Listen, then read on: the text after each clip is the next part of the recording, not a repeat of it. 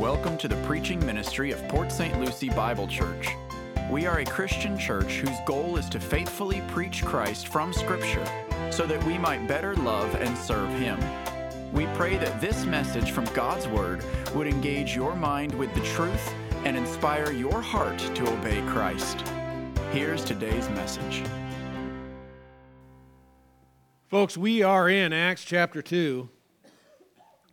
As I stated earlier, I've titled this message, Tongues Are for Prophecy.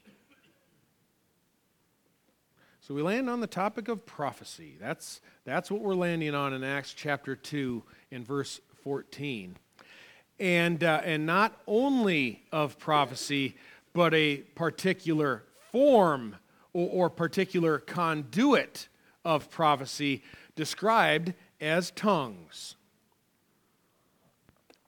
That Greek term, propheteu, which is prophecy, indicates a verbal message from God. It does not mean merely to tell the future. That is a misunderstanding. Rather, a prophet, one who prophesies, speaks and delivers a message for God. Think of the gravity of that. You speak for God. And that verbal message then, obviously, then must be logical to understand if God is going to speak. Meanwhile, biblical tongues, a biblical manifestation of tongues we discovered last week, is miraculously speaking in foreign language that you yourself have never learned and even you yourself do not understand. That's what verifies a tongue as being a divine miracle. And in verses 1 through 13, you will see that three times, the eyewitnesses said, we hear them speak in our own language, even the language to which we were born. This is while the disciples were declaring the mighty deeds of God. So it was a message that they could comprehend, verse 11. And that means that some observers, at least, understood the words spoken. Travelers from other nations who had come for Pentecost and grew up with different languages could understand the foreign languages, the tongues which were spoken. And when a text highlights a fact three times that these were languages, folks, that is called emphasis. That is emphasis. So Jesus' disciples spoke in previously unlearned foreign languages, which are tongues. At what point, Jeff Rogan, at what point does this phenomenon of tongues become prophecy? When does it become, when does a foreign language become God speaking to us, a prophecy? It's at the point of interpretation. Tongues become prophecy at the point of interpretation. They turn into prophecy once they are translated so the audience can understand. For tongues to be of value for the church, then, that foreign language must be interpreted for the church. Tongues are for prophecy. But tongues only become prophecy. They only become God's message to us after they have been interpreted. That's what we see in the first 13 verses here. You use what is clear to interpret that in Scripture which is a little less clear. That'll help us clear the mud as we go back to 1 Corinthians 14 a little later. However, if God's message is not interpreted, and people therefore cannot understand it, tongues become a conduit for God's judgment. It's somewhat like the judgment that was present in parables. Jesus said that even while hearing, they do not hear, and they do not perceive or understand. That is a form of judgment inherent in parables for some who do not get it. And in verse 13, many local Judeans many who were from Jerusalem standing in the audience who did not grow up learning these foreign languages. They even began to mock the disciples as they were speaking. They were mocking divine revelation on the day of Pentecost. Think about that. 1 Corinthians 14, verse 22, tongues are a sign of God's judgment for the unbeliever. But prophecy, that means tongues that are interpreted, is a sign for believers. We who believe God's message and don't claim that they're just drunk, all right?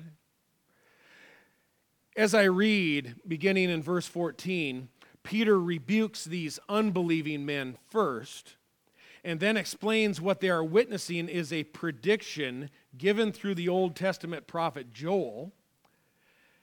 Joel essentially says, in the last days, the Holy Spirit will be poured out broadly on all kinds of people, and here's what happens, and they shall prophesy.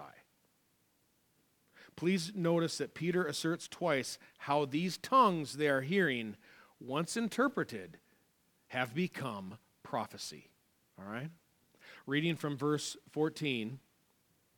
But Peter, taking his stand with the 11, raised his voice and declared to them, Men of Judea, and all you who live in Jerusalem, let this be known to you, and give heed to my words.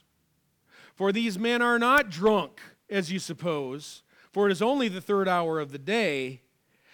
But this is what was spoken of through the prophet Joel. Then he quotes Joel. And it shall be in the last days, God says, that I will pour forth of my Spirit on all mankind, and your sons and your daughters shall prophesy. And your young men shall see visions, and your old men shall dream dreams. Even on my bondslaves, both men and women, I will in those days pour forth of my Spirit. And what's it say? And they shall prophesy. So these tongues described in verses 1 through 13 have become prophecy once those who were visiting Jerusalem from other parts of the country were interpreting the mighty deeds of God. Tongues which the disciples uttered here, once interpreted, they reveal these mighty deeds of God we see early in the chapter. They have then become prophecy, and Peter exclaims, do not neglect to heed these words. That God is speaking today, says Peter. These are foreigners in our midst. They are interpreting for you. Ignore it. Call it drunkenness if you will. But it is at your own peril. Tongues are a form of judgment to the unbeliever. Also, verse 17, we see that these are the last days. Phrases that you see in Scripture, the last hour or the latter times. Here we see these last days. Those in Scripture refer to the period between Christ's first advent and then his second coming in the future. Hebrews 1 verse 1 says, God, after he spoke long ago to the fathers and the prophets in many portions and in many ways, in these last days has spoken to us in his Son. The Apostle John wrote somewhere around 90 A.D., saying, children, we know that it is the last hour. So, this entire period extending now from the day of Pentecost until Christ's future return describes the last days. Indicates that these are the last days of this corrupted age. We aren't looking for a new age. Instead, we are watching for Christ to return. Then we will be rescued. We'll be raptured. There will be wrath and judgment on the unbeliever. There will be a new heavens and a new earth, 2 Peter chapter 3, where Christ will establish his throne and literally reign on earth. That's what we're looking for, says Peter. But on Pentecost, God pours out his Spirit. He pours it forth. Look at verse 14. Who's he speaking to? Men of Judea. Men of Judea, let this be known to you, and give heed to my words.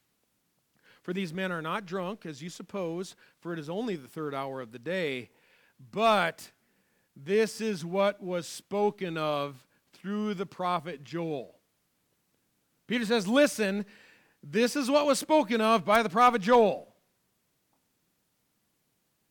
And notice in verse 17, God is credited as speaking authoritatively through Joel. So this is actually God speaking. He's just using Joel as a device. And it shall be in the last days, God says, that I will pour forth of my Spirit on all mankind. Now your translation may say, upon all flesh, or you have a footnote, one or the other. That reference to all mankind, it is not a reference to every person on the planet. But our context helps us to understand that God's Spirit is being poured out on every kind of man on the planet. All mankind, all flesh.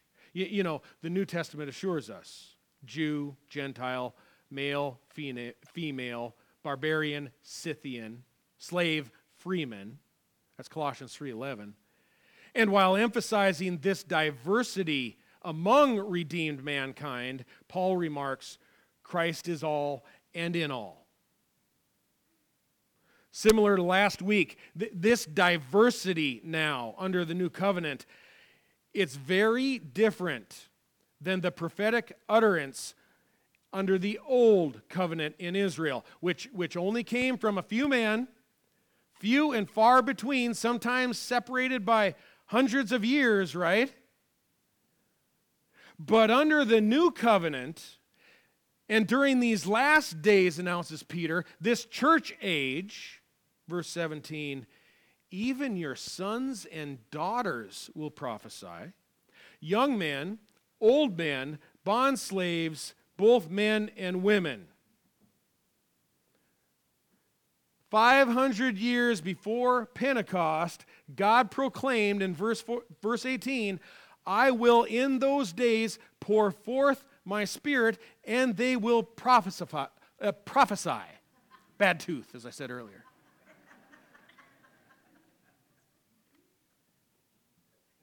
These are the last days. These are those days when God pours forth of his Spirit. I agree with numerous commentators that the proper understanding of verses 1 through 4, which state they were all together, the whole house was filled, and there appeared to them tongues as of fire, distributing themselves and resting on each one of them, and they were all filled with the Holy Spirit and began to speak with other tongues. That implies, says many, if not most, that implies all 120 in the upper room spoke in tongues, and therefore, once interpreted, they all prophesied of the mighty deeds of God, and that 120 surely included a diverse group of Jesus' followers, old, young, men, women, their sons and daughters were with them. Therefore, using that observation, verses 17 and 18 can already be embraced as fulfilled on the day of Pentecost. God doesn't pour out his Spirit on all flesh, but on all kinds of flesh. Very different than the Old Covenant, which focused mainly on ethnic descendants of the 12 tribes. Now it's being poured out on the nations. The reference there to visions and dreams, you're going to want to know that is something that is not new at all at Pentecost. That's not something new. That's not the new wine that needs new wineskins, as you're going to find in many poor interpretations No, the visions and dreams is not something new at Pentecost. Rather, these reflect the typical Old Testament experience for prophets who spoke from God, and they did so under divine inspiration. These local Jews, these Judeans, they would have almost certainly recognized that Peter's reference to dreams and to visions arises from Numbers chapter 12 and verse 6. What do we find there? We find the murmuring of Miriam and her brother Aaron, and they were chatting to themselves privately, and this is what they're saying. They're like, do you think that God really spoke to Moses? Oh, that's a memorable and frightening scene where God tells Moses and Aaron and Miriam, all three of you outside.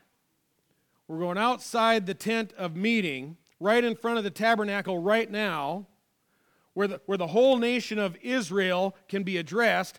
And the God of Israel, Yahweh, he makes this public announcement outside of the tent of meeting. And God says to Israel, hear now my words. If there is a prophet among you, I, Yahweh, shall make myself known to him in a vision. I shall speak with him in a dream. Not so with my servant Moses. He is faithful in all my household. With him I speak mouth to mouth. Even openly, says the Lord, and not in dark sayings.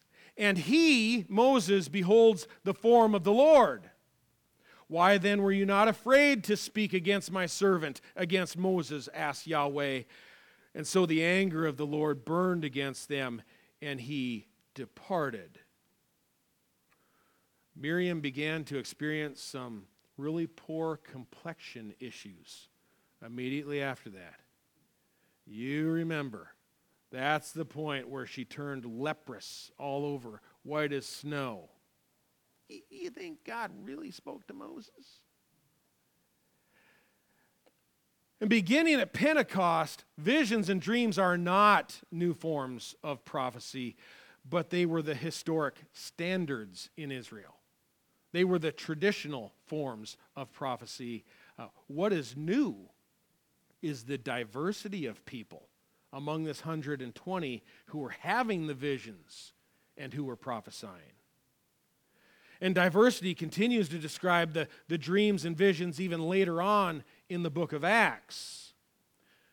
Later we're going to see that even Gentiles, even Cornelius has a vision. Peter, Paul, others have them as well.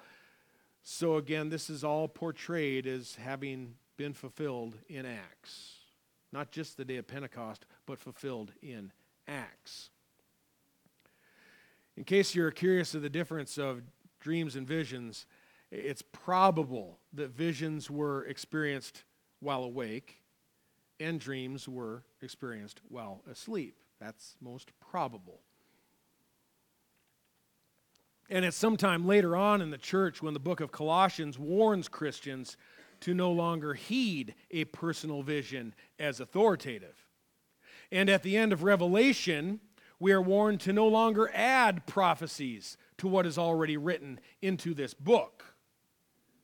And for this reason, 1 Corinthians 13:8 states, if there are gifts of prophecy, they will be done away. If there are tongues, they will cease. And since nobody today suddenly breaks out in fluent Russian or Swahili, the hard evidence suggests that tongues, together with all forms of new prophecy, have, just as Scripture predicted, been done away, and they have ceased, exactly as Scripture anticipated they would.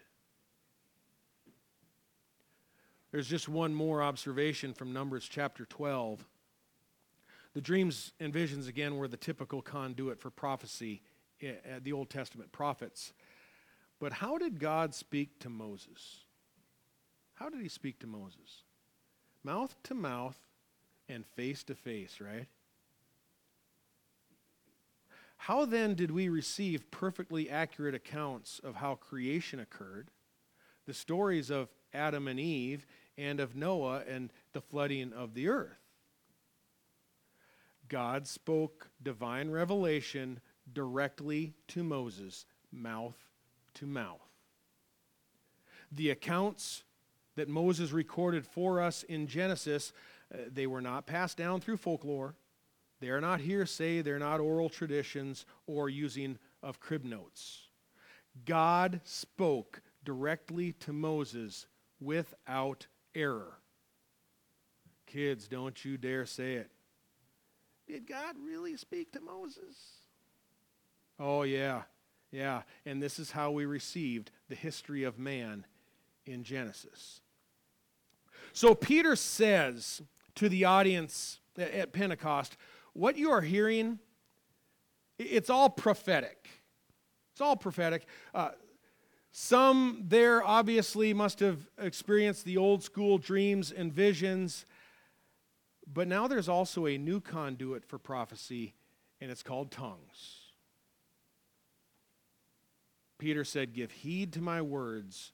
What you see is God's promise to pour out the Holy Spirit as was spoken by the prophet Joel."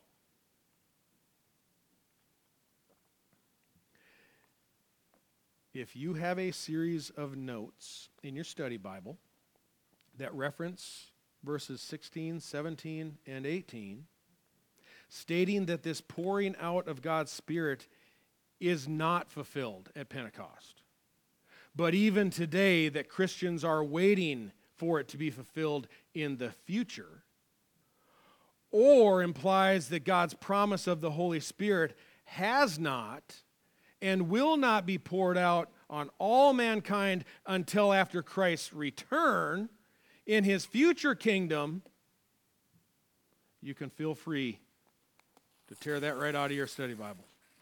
Now, you don't have to do that. You just didn't mean that. For John MacArthur, Israel has not yet received the pouring out of the Holy Spirit. Now, I accept a distinction between the Old Covenant and Israel and the New Covenant, the church. I get that. But MacArthur insists there remains a distinction between ethnic Jews, Israel, and Gentiles during the church age. I use the following kind of inflammatory language. It's just an illustration. I just want you to emphasize, to hear the emphasis. I want to provoke critical thought right here. In MacArthur's theology, in his eschatology, respect the man, he has all kinds of great theology. Great teacher, one of the greatest of our age.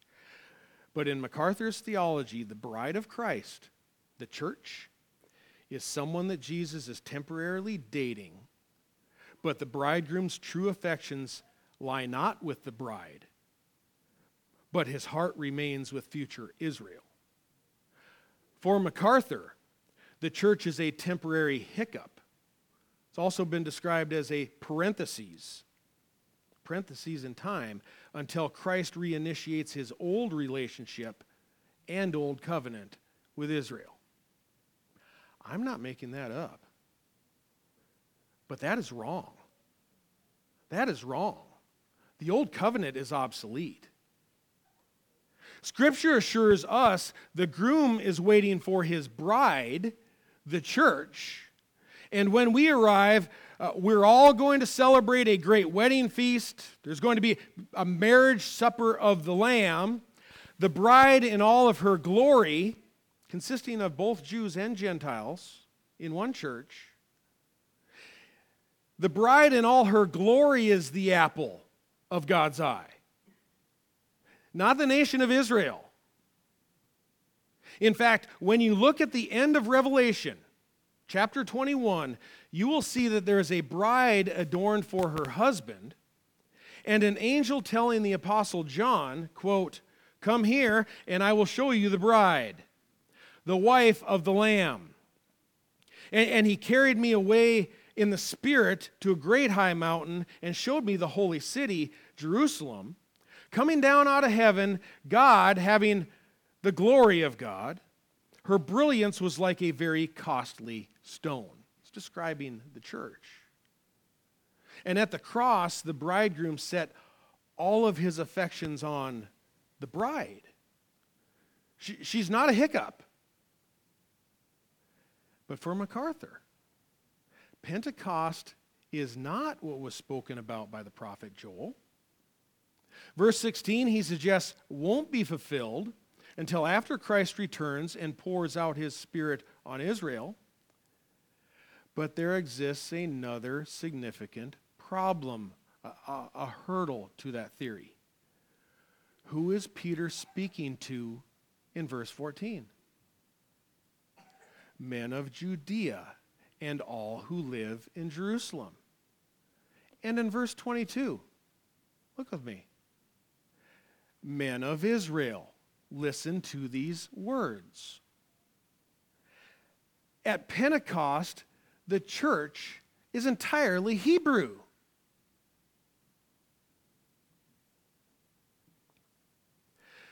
Later, in verse 38, Peter declares to the nation of Israel, believe in the name of Jesus Christ and you will receive the gift of the Holy Spirit.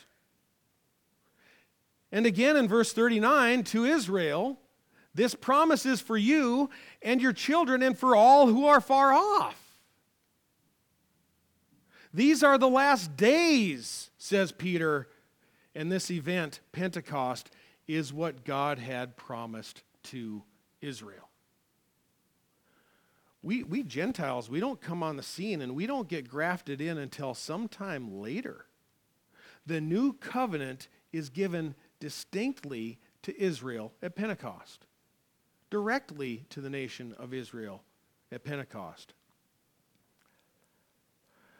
Other things that are new at Pentecost are not these dreams and visions, but now the prophesying or the speaking forth of the mighty deeds of God. It's no longer reserved to just a few individuals. And the typical conduit for prophecy from this day forward is going to be tongues. This will be the typical going forward. And the highest advantages of tongues for the church are these. There are two things. First, this new conduit requires an interpreter, which supplies mutual accountability. If one individual is not permitted to just stand up in the church and say, listen, God told me. No, tongues require interpretation. There must exist an interdependence for accountability when God speaks. This is very practical, by the way. There are many churches out there that are very, very, they're down a tangent. They're off the road. They're in the ditch. They're beyond the ditch. They're out in the field somewhere. Second, when there was given an Old Testament prophecy, typically the validating element was a very specific, a very detailed prediction, something that was impossible to counterfeit, by the way. A very specific prediction contained within that prophecy as part of that prophecy that needed to come true. That was how you validated prophecy in the Old Covenant. As one example, Joseph in Egypt, he declared, God is going to provide 7 years of abundance, and it's going to be followed by 7 years of lack, right? 7 years of famine. With Pharaoh's dream, which was God's revelation, Genesis 41, Egypt had to wait 7 to 14 years to completely validate that prophecy had originated from God. There was a lapse in time before they were certain that it was true. No longer so with tongues. No longer true with the church. Now when a man speaks for God, that truth can be verified, it can be validated immediately. Church didn't have to wait for years or any time at all to hear what God had really said. The validating element is inherent when speaking in a language the speaker himself doesn't even know. And prior to the completion of the canon of Scripture, which on the day of Pentecost there was none, no written New Testament yet at that time, prior to the completion of the canon of Scripture, before any New Testament was written, through tongues, the early church could now know immediately that God had spoken it, as long as there was an interpreter present. So this all has to do with God speaking and with prophecy, clarity, inerrancy, authority. God doesn't play games with this, all right? He does not play games with this gift. It's His word.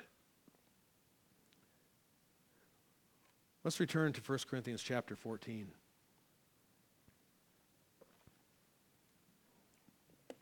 I'm probably going to need more water to finish this one. I'm all right. Remember, a tongue becomes prophecy. God's message to us, a tongue becomes prophecy only after it has been interpreted by somebody else who understands the language and is present. But prior to interpretation, listening to a foreign language is just plain annoying. It's just annoying. Look at verse 1.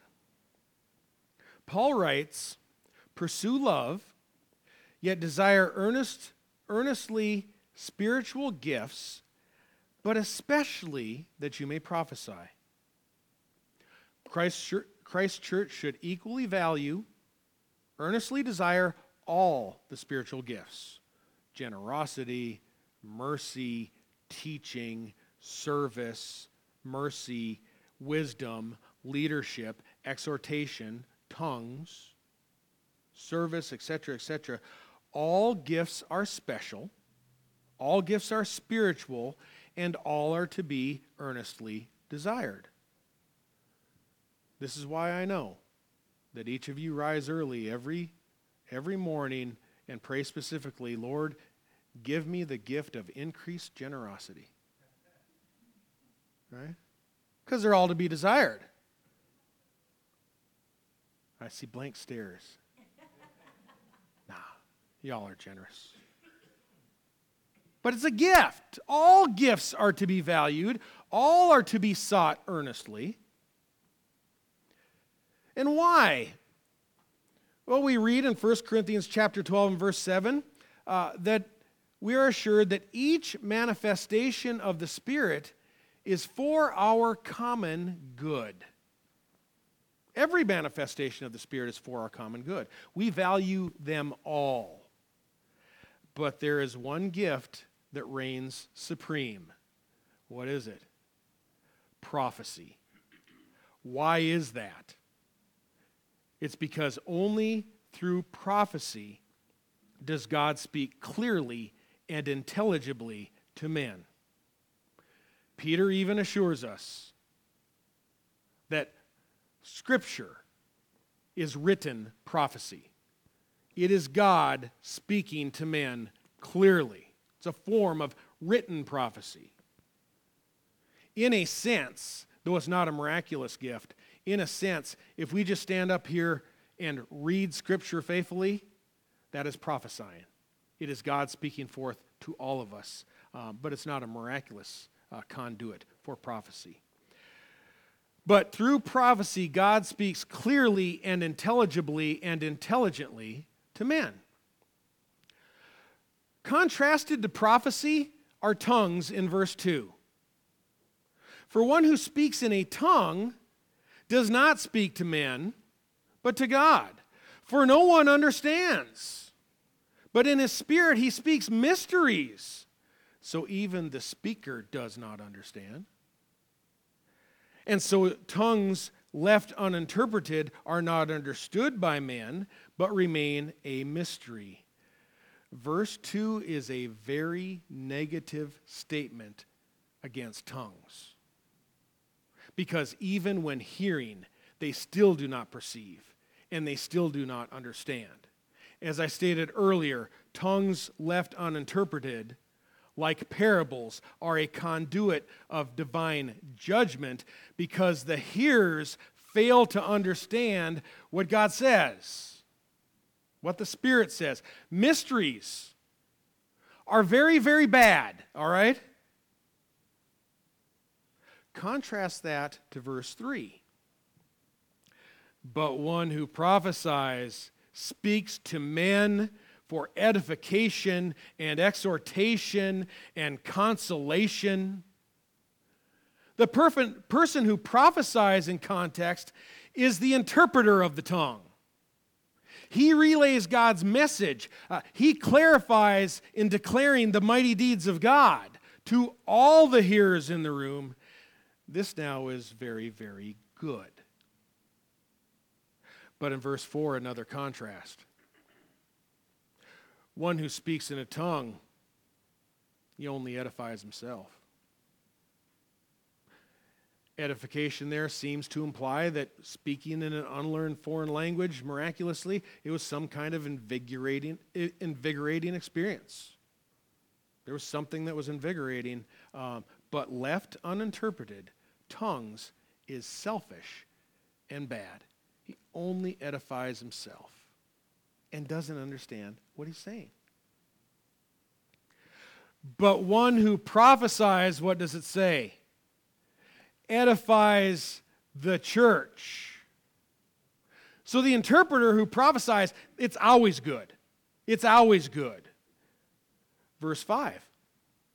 Now I wish that you all spoke in tongues. Sure. Why not? It's divine revelation. But even more that you would prophesy. And greater is the one who prophesies than the one who speaks in tongues, unless he interprets, so that the church may receive edifying.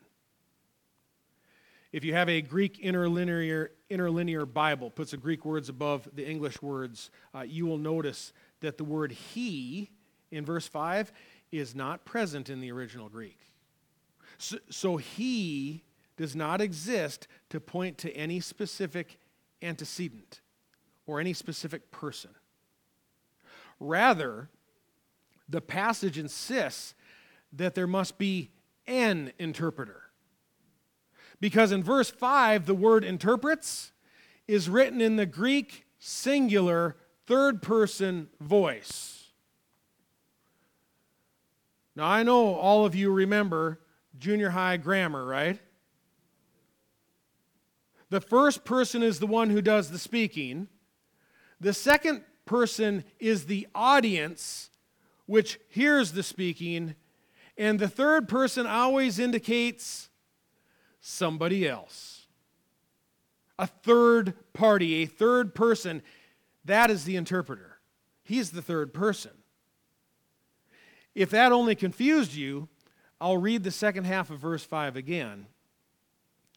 Greater is one who prophesies than the one who speaks in tongues, unless a third person, an intermediary, interprets. Why? So that the church may receive edifying. It has to be made clear. When interpretation results, neither gift is greater.